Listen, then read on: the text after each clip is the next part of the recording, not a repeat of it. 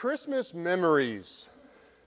If I just gave you all a few minutes just to sit there and think and dwell and remember, I'm sure we'd all come up with a few Christmas memories, some of them that make us chuckle, some of them maybe even that draw a tear to our eyes, but all of them that just kind of warm our heart and start thinking about what's coming in just a few short weeks, the fact that we get to celebrate the birth of our Savior. Well, I'm just going to share a couple of mine Christmas memories real quick with you. They both actually are from the same Christmas. And it wasn't the brightest of years for the Kale family. I had just left my first ministry position without having another job. So we went 4 months or so. I was framing houses as a carpenter, and we had to move back in with my mother and father and lived in the basement of their house in the mountains west of Denver. And the first memory I have from that particular Christmas, I had come home from construction work one afternoon about 4:30, and usually no one was there because the boys would have been in school still, and Judy was working also. So usually the only person at home when I got home during that time of the day was my mom.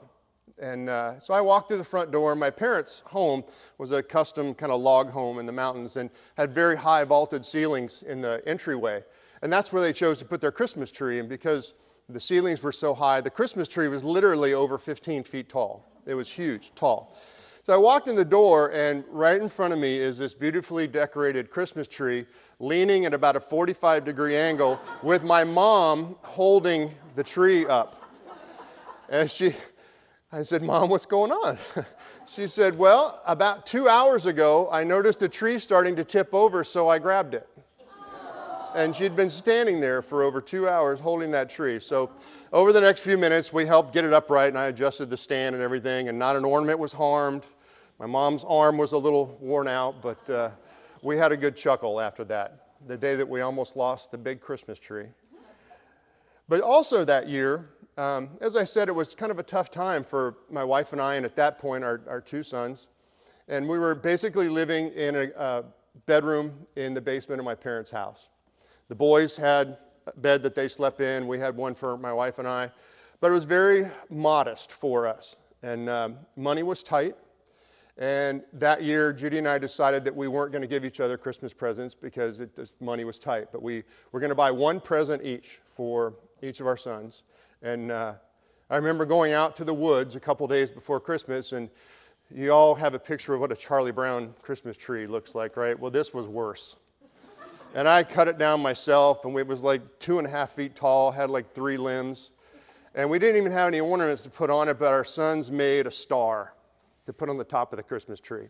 And we put the 2 presents underneath it, and on Christmas Eve, we gathered around that little tree and read the Christmas story together. The boys went to sleep, and the next morning, they woke us up. They were all excited, and we sat there for a couple of hours together, and they each opened their one present and started playing with their toy. And we just had an incredibly memorable time together, even though it was not as spectacular and lush with many gifts as we are guilty of doing these days. But, you know, one of those memories just gives you a laugh.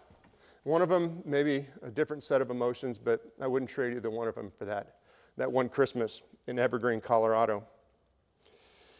We get a lot of joy from Christmas memories, don't we? You could think through, and it may involve people that aren't with us anymore, people that you had wonderful times with and shared meals with and were able to share gifts with and sing Christmas songs and attend services, and just the joy of Christmas that comes from those stirs up a lot of different emotions. Some Christmas memories inspire songs. And the song that I chose this morning to have us listen to and take a look at is simply called The Christmas Song. It was written by Mel Torme and most famously performed by Nat King Cole. Now, over the last couple of weeks and months, Steve Shipstead has been very bold and attempted to sing from the pulpit. I fear embarrassment much more than he does, so I'm going to play the song for a little bit. Feel free to join in. Even if you don't recognize the title, I'm sure that you'll recognize the first verse.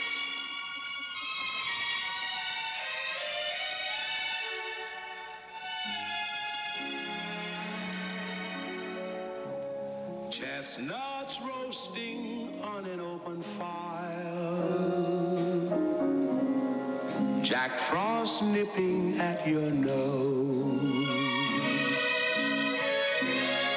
Yuletide carols being sung by choir, and folks dressed up like Eskimos.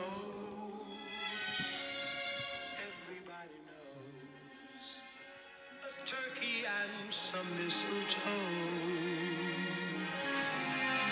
help to make the season bright. It's awfully good to have a choir in the front row. Tiny tots with their eyes all aglow will find it hard to sleep tonight. They know that Santa's on his way. He's loaded lots of toys and goodies on his sleigh. And every mother's child is gonna spy to see if reindeer really know how to fly. And so I'm offering this simple phrase to kids from 1 to 92. Although it's been said many times, many ways, Merry Christmas to you. Thanks for helping with that. Beautiful song, just the iconic voice of Nat King Cole. I also found out as I was preparing this week that that happens to be the very famous or favorite Christmas song of our Michael Barber in the back. He let me know that. So as you listen to that, I'm sure even some Christmas memories of your own were stirred a little bit, of times when you sang that. Maybe the times that you were in the car and it came on the radio and you're by yourself and you're just belting it out. No one could hear the wrong notes or anything else. It brings back such an imagery and memories. I want to offer a little bit of a contrast, though, to that song that really is built on memories and the experiences we've had in the past and things that we can visualize and remember. And I want to read 2 passages of Scripture this morning that focus more with anticipation and looking forward than looking back. And it's the account of the Magi and the shepherds. They're a little lengthy, but just sit back and listen. First from Matthew chapter 2. After Jesus was born in Bethlehem in Judea, during the time of King Herod, Magi from the east came to Jerusalem and asked, "Where is the one who has been born King of the Jews? We saw his star when it rose, and we've come to worship him." When King Herod heard this, he was disturbed, and all Jerusalem with him. When he had called together all the people's chief priests and teachers of the law, he asked them, "Where is the Messiah to be born?" "In Bethlehem in Judea," they replied, "for this is what the prophet has written. But you, Bethlehem, in the land of Judah, are by no means least among the rulers of Judah. For out of you will come a ruler who will be shepherd for my people Israel." Then Herod called the Magi secretly and found out from them the exact time the star had appeared. And he sent them to Bethlehem, and he said, "Go and search carefully for the child. As soon as you find him, report to me so that I too may go and worship him." After they had heard the king, they went on their way, and the star they had seen when it rose and went ahead of them until it stopped over the place where the child was. When they saw the star, they were overjoyed. I love that word, overjoyed. On coming to the house, they saw the child with his mother Mary, and they bowed down and they worshiped him. And they opened their treasures and presented him with gifts of gold and frankincense and myrrh. And having been warned in a dream not to go back to Herod, they returned to their country by another route. And then in Luke chapter 2, "And there were shepherds living out in the fields nearby, keeping watch over their flocks at night. An angel of the Lord appeared to them, and the glory of the Lord shone around them, and they were terrified. But the angel said to them, 'Do not be afraid. I bring you good news that will cause great joy for all people. Today in the town of David, a Savior has been born. He is the Messiah, the Lord. This will be a sign to you. You will find a baby wrapped in clothes lying in a manger."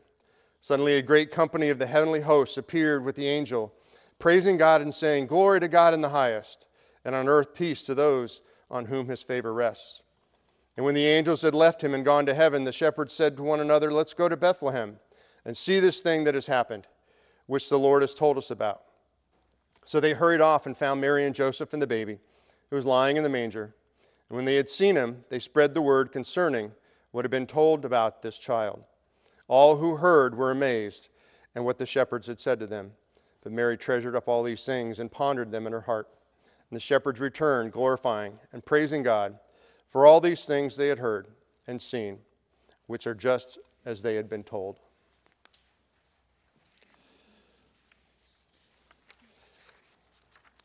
These passages were all about anticipation.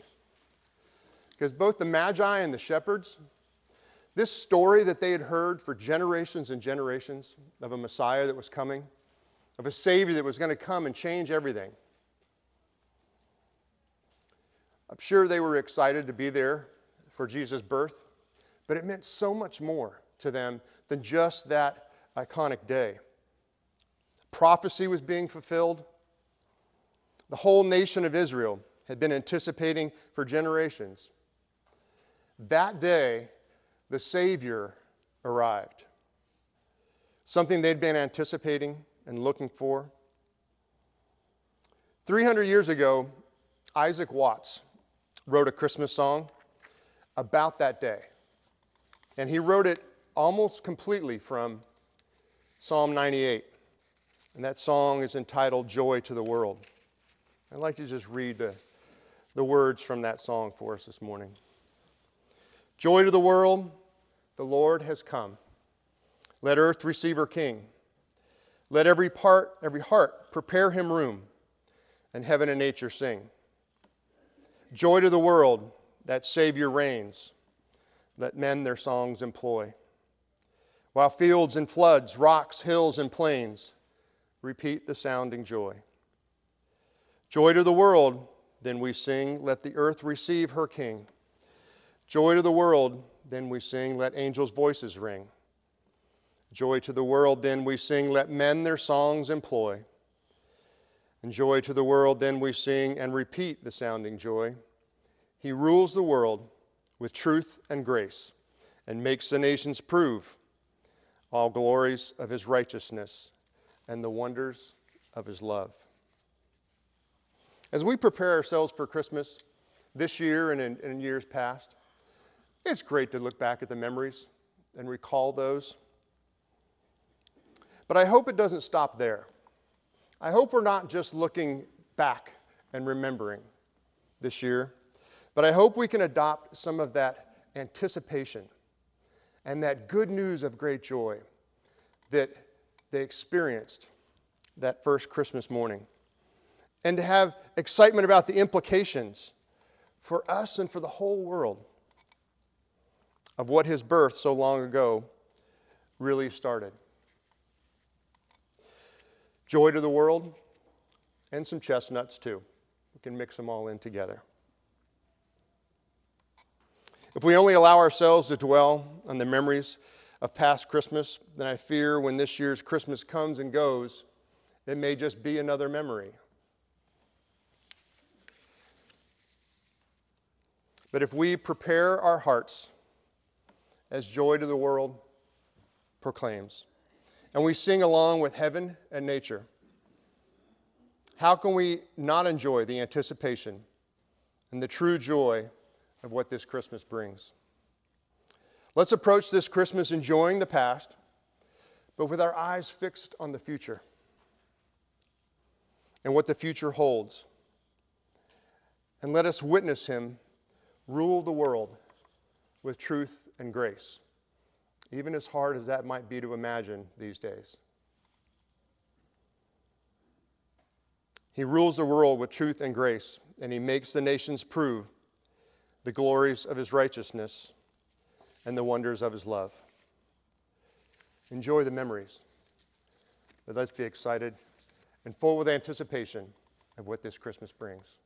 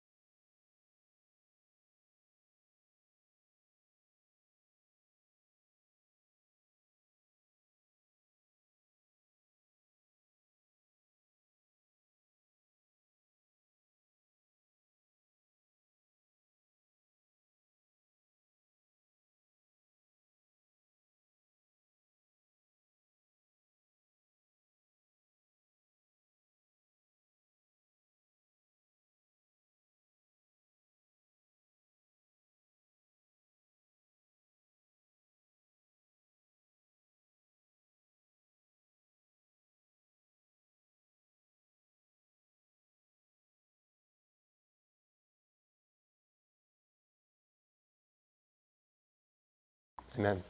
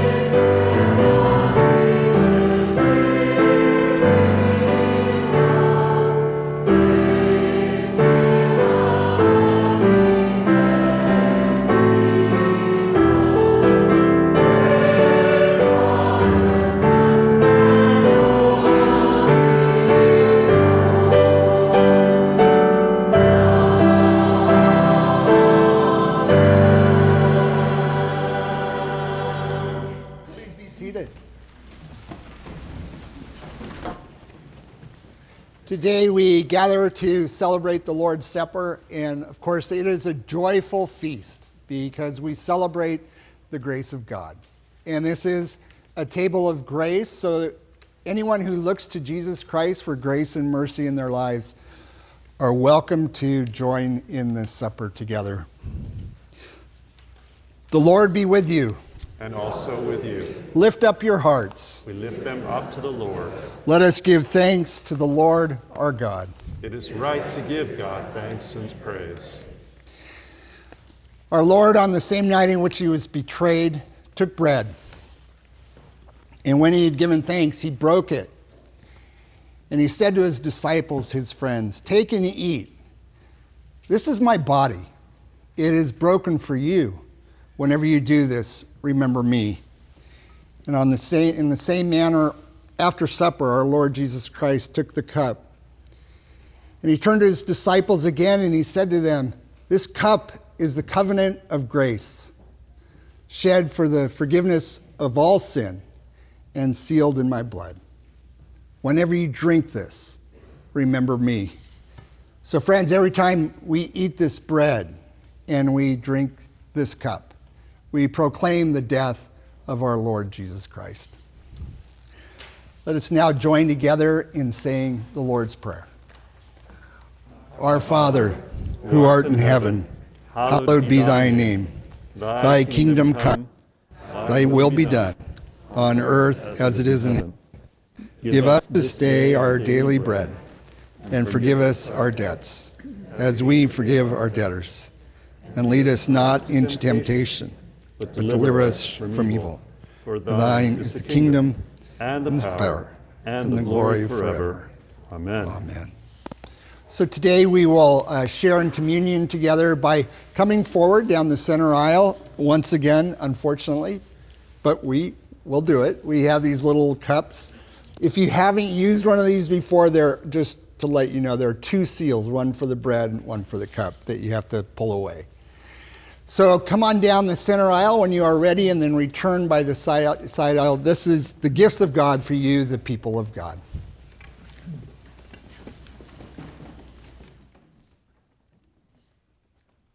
The body and blood of Christ given for you, Bill.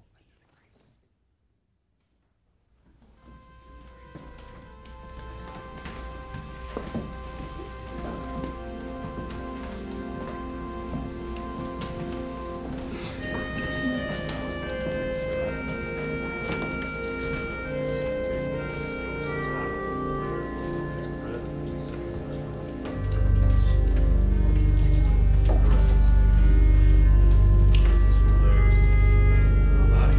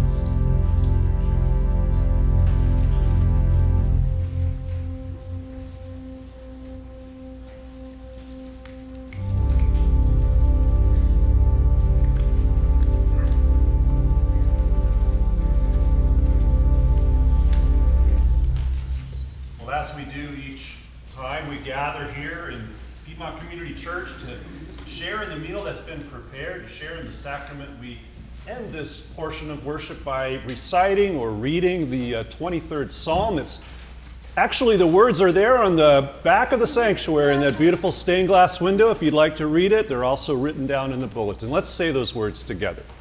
The Lord is my shepherd, I shall not want. He maketh me to lie down in green pastures. He leadeth me beside the still waters. He restoreth my soul. He leadeth me in paths of righteousness for his name's sake. Yea, though I walk through the valley of the shadow of death, I will fear no evil, for thou art with me. Thy rod and thy staff, they comfort me. Thou preparest a table before me in the presence of mine enemies. Thou anointest my head with oil, my cup runneth over. Surely goodness and mercy shall follow me all the days of my life, and I shall dwell in the house of the Lord forever.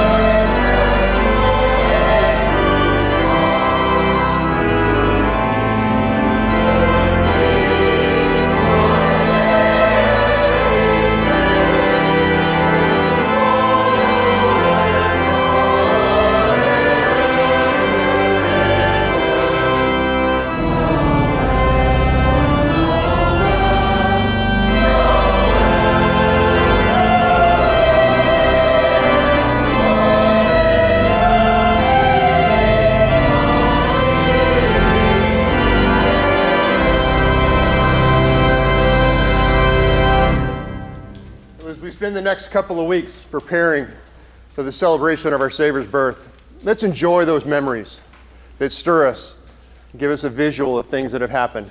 And let's enjoy the moment, be in the moment as we celebrate with each other. But let's not forget the implications and the things that were accomplished for today and tomorrow and for all of eternity by the birth of that child. May you go in peace. Amen. Amen.